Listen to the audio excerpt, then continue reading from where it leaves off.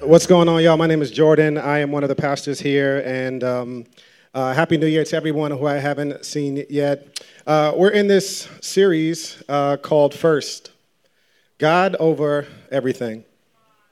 One of the things we've been hoping to do in this series is to build a framework for us to enter into 2019 with that would allow us to live that out.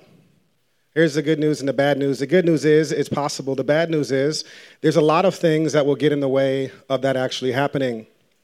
For one, there's a lot of distractions. I don't know about you, but for me, I can get really hype and motivated about things, and then 6 days later, I've forgotten all about it.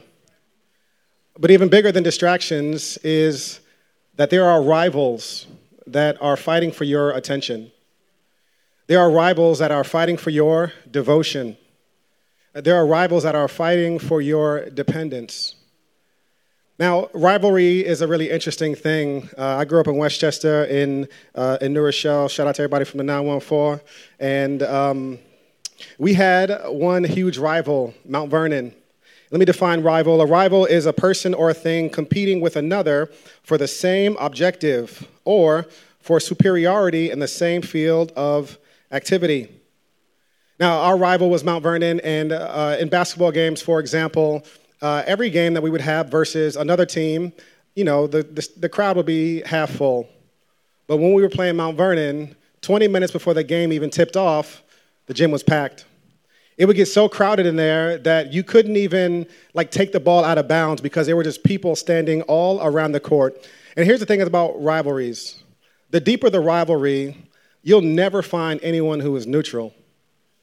I went to law school in North Carolina, and I didn't understand how rabid Duke versus North Carolina was until I got down there. I don't know who she's rooting for, but it's definitely one of the two. When I got down there on the game days during rivalry week, you would see everybody with paraphernalia, T-shirts, flags flying outside of their car. You knew very clearly which side they were on. For rivalries, no one is neutral. I've never met a Yankees and a Red Sox fan.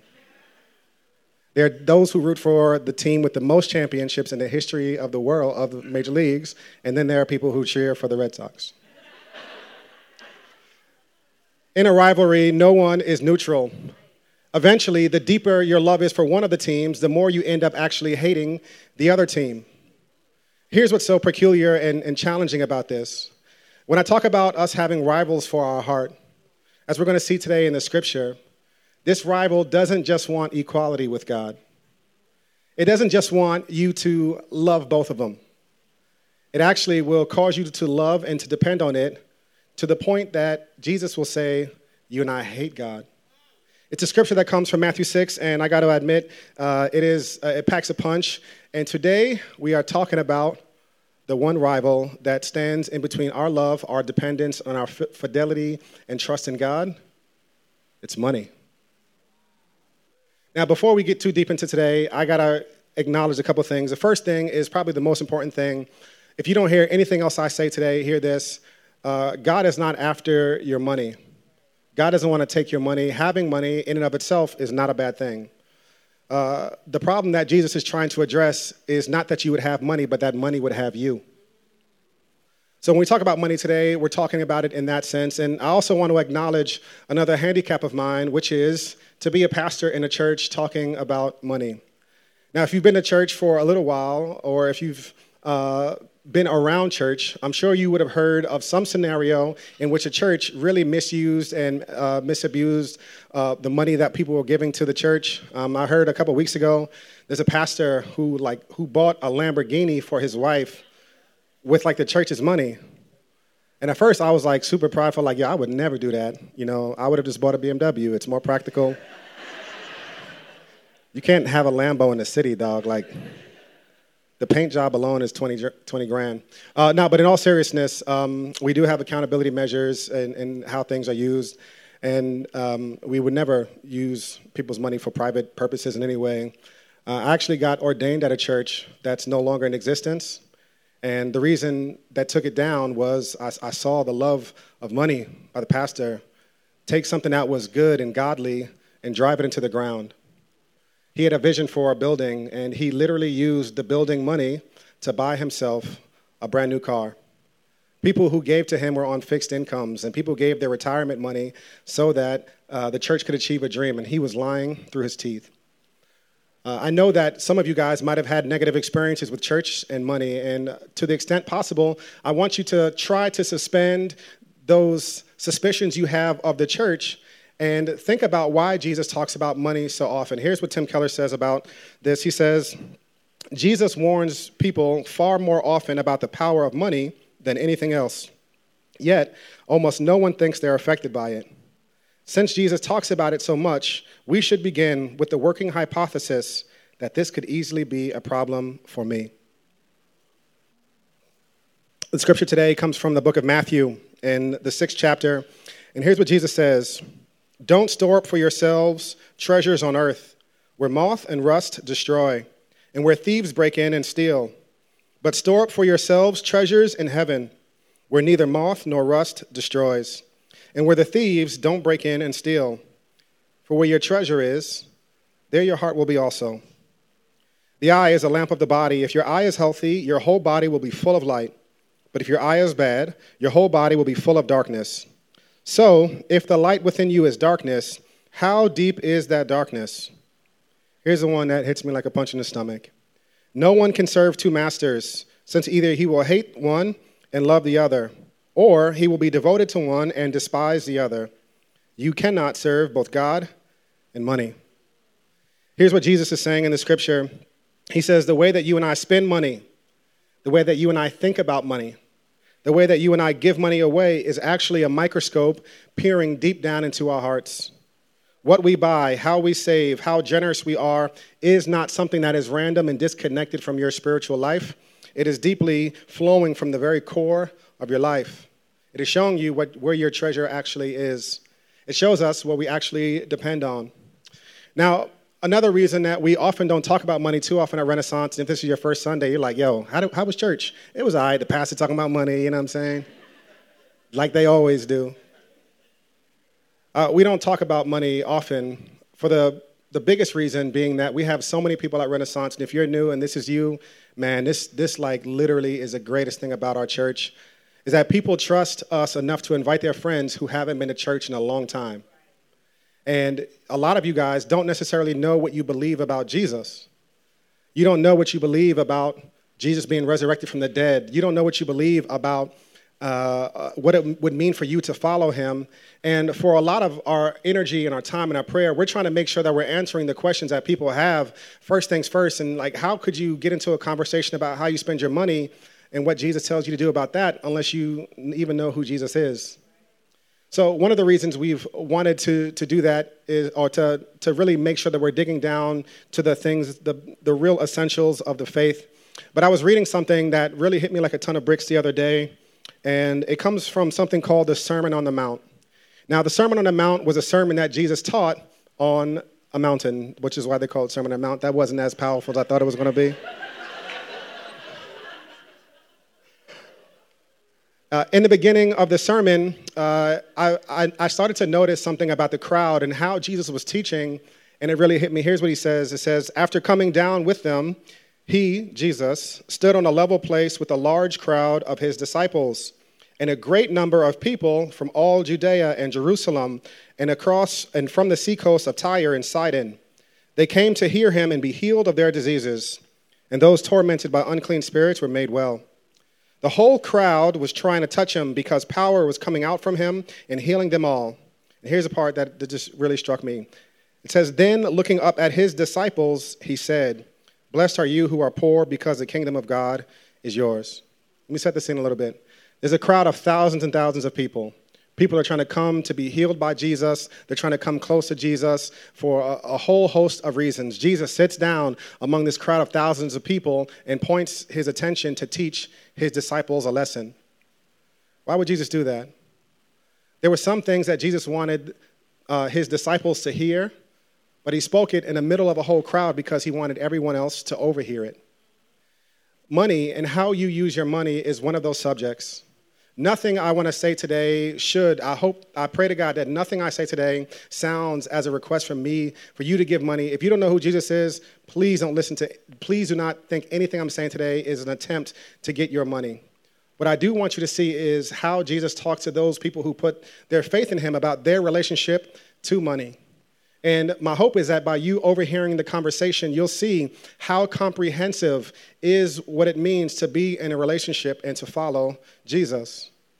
That there's not one aspect of your life that will be off limits to him. And in a lot of ways, Jesus can't be Lord of your life unless he's Lord of your wallet. So Jesus tells this story he tells us the sermon of the Sermon on the Mount, and he's wanting a lot of people to overhear. And why is he wanting everybody to hear this? Because of this.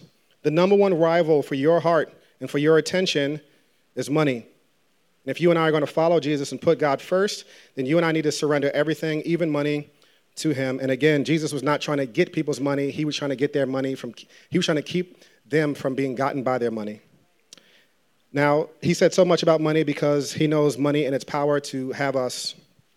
Now, in this series, we've highlighted how God could be first in our life. And for today, I wanted to focus on two things that we'll see in unpacking the scripture, that in order for God to be truly first in our life, God needs to be, one, the source of your security, the thing that actually makes you feel secure.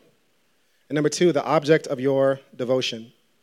Number one, the source of your security. In Matthew 6, Jesus says this, "Don't store up for yourselves treasures on earth where moth and rust destroy, and where thieves break in and steal.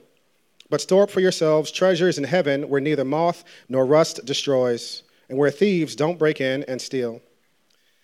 The first thing that Jesus talks about in this temptation is, in this scripture, is the temptation for you and I to store up money as if money has the power to keep bad things from happening to us. As if money truly is a dependable and reliable source of security.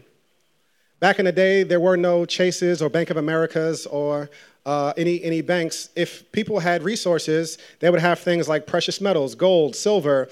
They would have garments, they would have grains, and they would take all of these things and they would put them in barns and storehouses. And what Jesus is saying is, these places where you put your money, these barns where you store your money, they're susceptible to be taken, either by the natural occurrences of rust and bad weather, or by thieves. And he's saying that your primary focus and your primary security should not be in storing up treasures here on earth, because none of these things are actually truly secure. In those days, Jesus was also teaching and thinking about this principle of where God's people actually got their security from. So Jesus was a Jewish man, and he would have been very acquainted and familiar with Jewish customs and teachings. And there was always, all throughout antiquity, all throughout the Old Testament, there was always this teaching that the way we treated our belongings and the way we either hoarded or gave away was a direct symbol of our dependence and reliance on God. In Exodus 16, there's a slice of scripture where God promised to take care of his people. And it says, "Then the Lord said to Moses, I'm going to make it rain bread from heaven for you." And this is where making it rain has come from.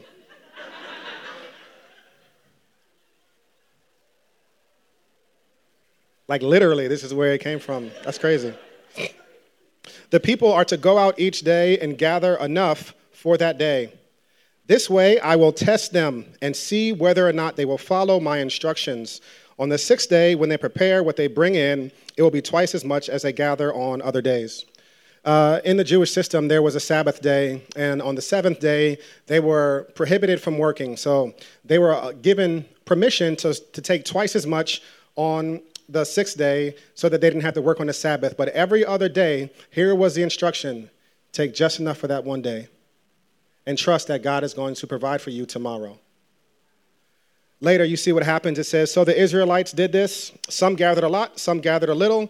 When they measured it by quarts, the person who gathered a lot had no surplus, and the person who gathered a little had no shortage. Each gathered as much as he needed to eat. But Moses said to them, 'No one is to let any of it remain until morning.' But they didn't listen to Moses. Some people left part of it until morning, and it bred worms and stank." Here's what Jesus is getting at in this in his instruction to us to not store up for ourselves, he's linking back to this concept of his followers trusting that God will provide for us, and we do not need to go out of bounds of what God prescribes to store up more than what God commands.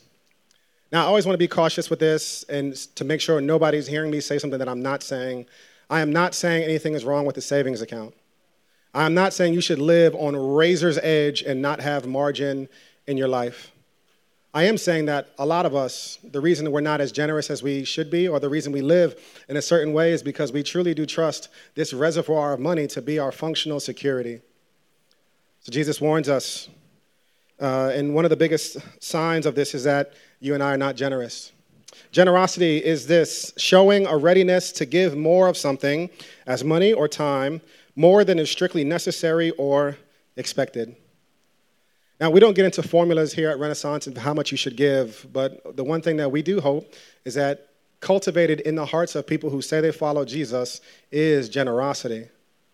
It is a readiness to give of your money, trusting that God will provide for you every step of the way. In times of certainty and in times of uncertainty, that you could depend and trust God, that God will never leave you begging for bread, as it says in the scripture. I want to ask a couple of diagnostic questions to see if you are looking to money to be your security. Here's one question. Do you think you would be happier with just a little bit more? And here's the crazy thing about that. This is such a relative thing, right? I remember when I was in high school and I was a waiter, and I was like, yo, if I had 20 G's a year, yo, I would be balling if I had 20 stacks a year. Like, I could have over $1,000 a month. Do you know what I would do with that? The more time has gone, every single amount in my head that would have been enough keeps on sliding. That scale keeps on moving. I've talked to people. One of the things about Renaissance, there are some very accomplished people who you have, very humble also, and the more you talk to different people, the more you realize, like, oh, no, there are people who really don't even have student loans left. They just, like, paid them joints off. And a lot of us, like myself, I don't have that luxury. I'm not talking about myself. A lot of us think, if I made as much as them, then I would really be generous. But here's what Jesus teaches in one parable. He says, if you're not faithful over a little, why would you think you'd be faithful over much? A lot of us, we have this number in our head if we had just a little bit more. But here's the thing about appetites. Appetites always, always, always want more. There's only one word in the vocabulary of appetites: more. There will never be a number that you hit that you say, I finally have enough. This past Thanksgiving, you probably showed up to someone's house. You didn't have no belt on. You were ready to go crazy and just let it all hang out and eat like crazy. You wore your spandex because you were like, yo, today is a day. We going to get it in. And you were full, right? You ate so much food. You were full. You hated yourself. And then what happened? Someone brought the peach cobbler out, and you were like, actually, I could eat a little bit more. All of us know what it feels like physically to think that we're full and satisfied, only a couple hours later to want more. And here's what I know to be true about money. A lot of us think that we will be full and satisfied and we'll never truly, if we hit this number, we'll be okay and we'll feel secure, but that number's going to keep on moving. Second question, does the way you use your money reflect that you are living for now or for eternity? Jesus in the scripture talks about storing up treasures in heaven. And what does that even mean? Spiritual treasure should be defined as everything that followers of Jesus can take with them beyond the grave: the strength of your character, the obedience to God's commands, people won for Christ, people nurtured in their faith. And it focuses particularly on the compassionate use of our material resources to meet others' physical and spiritual needs in keeping with the priorities of God's kingdom. Our bank accounts and our Amex statements and our credit card statements will tell us what our actual priorities are. Jesus tells us that where your heart is, your treasure will be there also. It's a painful exercise, but look at your statements. And wherever you've been putting that money, this is what Jesus is saying, as hard as it is to hear this, that your attention, your priority are in the things that you and I are spending money in. And whatever you spend money is, your attention will automatically go in that direction. Number 3, the question is this: are you generous with the money that God has already given you? A lot of us, we believe that if we are really generous with our money, then we'll end up holding the short stick, and that we will be left alone, and that we will not have enough for our needs, and that God won't truly provide for us. In a lot of ways, we believe that money will be a source of security. Now, one of the craziest things about this is that anybody who's really ever been through something in life, you know that there are some things, some seasons, some situations where money has no answer for it. I've told this story a lot about losing my late wife to cancer, and I remember close to the end of her life where there were this prescription that cost $25,000 per prescription. And bless up to the Department of Education and their wonderful benefits package. They had the insurance, and we had enough to, the little copay fee was only like $15. And I remember thinking how fortunate we were to be able to get these $25,000 pills that were supposed to be the miracle drug to solve this problem. And I don't have to tell you how the story ended. The pills didn't work. Now, there are some things that money can help with, for sure. There are some situations that money is very helpful for. And again, I am not after taking your money. I'm after your money taking you. But years ago, I'll never forget when Steve Jobs was diagnosed with a really aggressive cancer. And Steve Jobs, I was reading the articles about his cancer care. He had a team full of doctors which analyzed his specific DNA to make sure that the specific chemotherapy he was getting was targeting the cells in the most efficient ways humanly possible. And what happened? He died. And he gets no rewards for being the richest man in the cemetery. Our money can help us out a lot. But if we're looking to it to be a source of security, it is an idol that will always overpromise and underdeliver. So it makes no sense for us to live out of bounds and not be generous with what God has given us. Again, there is nothing wrong with having money. There is something wrong when money has you. Now, what God wants for us is much deeper than what God is asking from us. And what God is asking from us is to be generous and to live a life where we are specifically and intentionally focusing our attention, if you follow Jesus, specifically and intentionally managing your resources in such a way that it reflects living within the vision of God's mission, of God's kingdom. There's a quote by Arthur Ashe where he says like this: no matter where you are, start where you are, use what you have, do what you can. The concept of following Jesus and discipleship is really, really complicated, oftentimes for no reason. Here's what it boils down to. Start by doing the next obedient thing. Whatever's right in front of you, start by doing that. If you're new to Renaissance, if you're new to Christianity, you can put your fingers in your ear for this part. You don't have to do any of this. If Renaissance is home, if you are a follower of Jesus, nothing would make me happier than for you to challenge yourself and to pray and to think through, am I living my life right now in a generous way? This month, you'll be getting receipts from charitable organizations and from Renaissance. We'll show you what you've actually given this year. And quick side note, I never know who gives what, so don't avoid me in the hallway if you feel like this year hasn't been your year. You know what I'm saying? If I'm looking at you right now, you're like, yo, he kept on looking in my direction. I know. I don't know who gives what because we have a very generous church, and I assume that every single one of you is a generous person. So don't take any of this stuff for if I see you in the hallway, don't feel awkward about this. But I want you to go and I want you to evaluate how much you have actually given and to pray, Lord, have I truly been generous with what you have given me? For my wife and I, 10% of our income is really generous to church, and we give to other organizations. But I don't want that to be a number for everyone in the sense that I don't believe in a specific number that you have to give. But I do believe that we should live our life in a way that we are accountable to God for how we spend our money. We're intentional about how we save. We're not just spending through everything and living life all for ourselves, but we're really intentional about paying off our debts, saving money, being generous so that we would live our life in bounds of what God is calling us to do. So start where you are, use what you have, do what you can. And here's what happens when you start to give generously in your life. Here's what you're saying over your life and over your money. You're saying this: my hope is not in riches, but in the one who richly provides.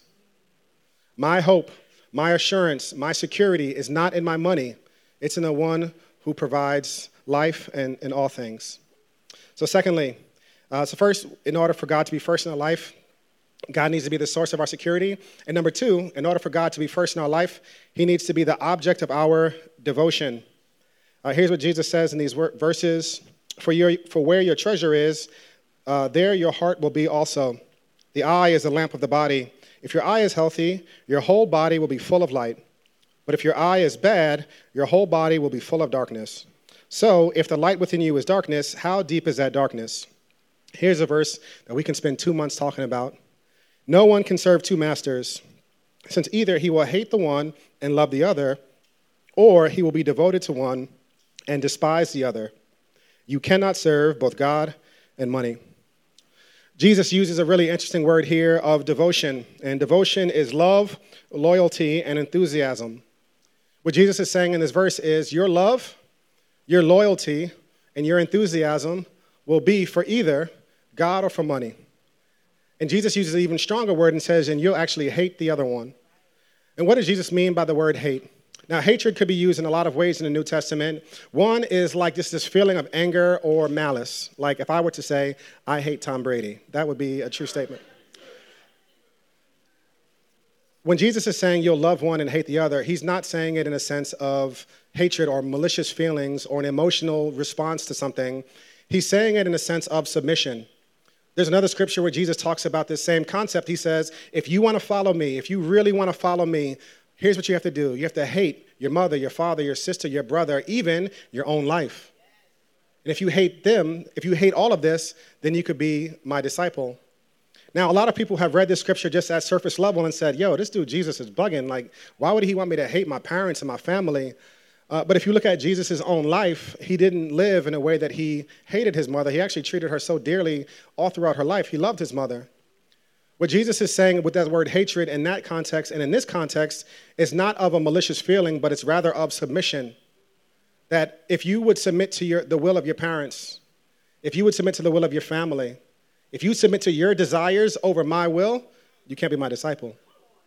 So when Jesus is saying you'll love one and you'll hate the other, he's saying you will have your enthusiasm, your devotion towards one, and you will not submit to the other. So when practical financial living says this and Jesus says that, your submission will be to that over God. So Jesus warns us about our devotion being towards money, that you and I would live in such a way that money deserves our devotion. Now, money is good. Again, I think it's a good thing to use within the context that it's used. But if you were to really think about all of the things that you've spent money on, all of the things that money has done for you, is it something that you can say, yes, I should be devoted to it? Devotion is a brilliant and beautiful concept. The things I think that I am devoted to the most are the people that have sacrificed for me.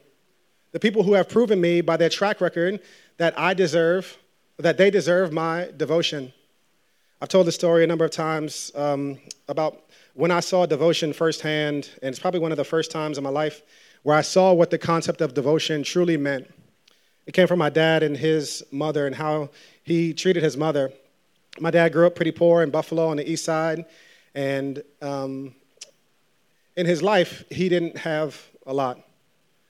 He told stories about in middle school where he only would have two pairs of pants and 2 shirts, and his mother worked as hard as she could to make sure that he had everything that he truly needed. She literally cleaned up on her hands and knees to make sure that he had everything that she could give him. All the while, hoping and praying, dragging him to church, speaking to his life that you're going to be something one day. In her service and sacrifice for him, he was able to live a life where he would accomplish the dreams that other people would laugh at, he would one day become. And what happened when he made it? What happened when he graduated law school? Did he forget about his mother? Did he call her once a year on her birthday for the obligatory phone call? Or was he devoted to her? To the day that she breathed her last breath, he was fiercely devoted to his mother to make sure that she had everything. And here's why. The only reasonable response to a life given for you is a life that you would give devoted to them. Here's what the gospel says, that Jesus, although he was not under any obligation to do so, Jesus came not to be served, but to serve, and to give his life as a ransom for many. The whole story of the gospel is that God has come down in the form of Jesus to give his life for you and for me. And when Jesus was in the Garden of Gethsemane and he's praying and he's sweating blood and he's saying, Father, if there's any other way to let this pass, let it happen. Nevertheless, not my will, but your will be done. And he laid down his life for us. And here's what Jesus is calling and asking us to do. He's asking us to be devoted to the one who would not spare anything, even his own life for us. In 1 John 3:16, it talks about this and how the gospel compels our generosity. It says, this is how we have come to know love. He, Jesus, laid down his life for us, and we should also lay down our lives for our brothers and our sisters. If anyone in this world has this world's goods and sees a brother or sister in need, but withholds compassion from them, how does God's love reside in them? Little children, let us not love in word or in speech, but in action and in truth. Here's what Jesus is asking us to do, to consider the cross and how you and I live our lives and what we should actually be devoted to. The one who did not spare even his own son, but gave him up for us all. That's the one who invites us to live a little dangerously, to trust him, that he is worthy of our trust and our consideration. Now, 2,000 years ago, Jesus started a ritual for his followers, and it was a ritual of communion. Communion is a practice where Jesus wanted his disciples to be physically reminded of a spiritual truth. This truth that Jesus would want embedded in us is that he was devoted for us to the extent of laying down his life on that cross. Jesus, when he tells and gathers his disciples, he uses two words that I want us to focus on today. He says, remember me. Today, if you have placed your faith in Christ, I want you to come to receive communion, and I want you to do that very simple thing. I want you to remember him. I want you to remember the love that God has for you, that he would lay down his life in Christ. Now, there will be communion servers at the front and in the back. And here's how you take communion. You take a cracker and you dip it into the grape juice, and the cracker represents Jesus' body, which was broken for you. The juice represents his blood, which was poured out for you, for me and for you. During this next song, you can come and receive communion to remember him. And I want you to make a confession and a declaration over your life that Jesus, because you were devoted to me, I'm going to be devoted to you. Let me pray for us. Heavenly Father, I thank you for just time we get to remember you, to center our lives around you. And Jesus, I pray that you would encourage us, challenge us, comfort us to live with you as the source of our security and the source of our devotion. In Jesus' name we pray. Amen and amen.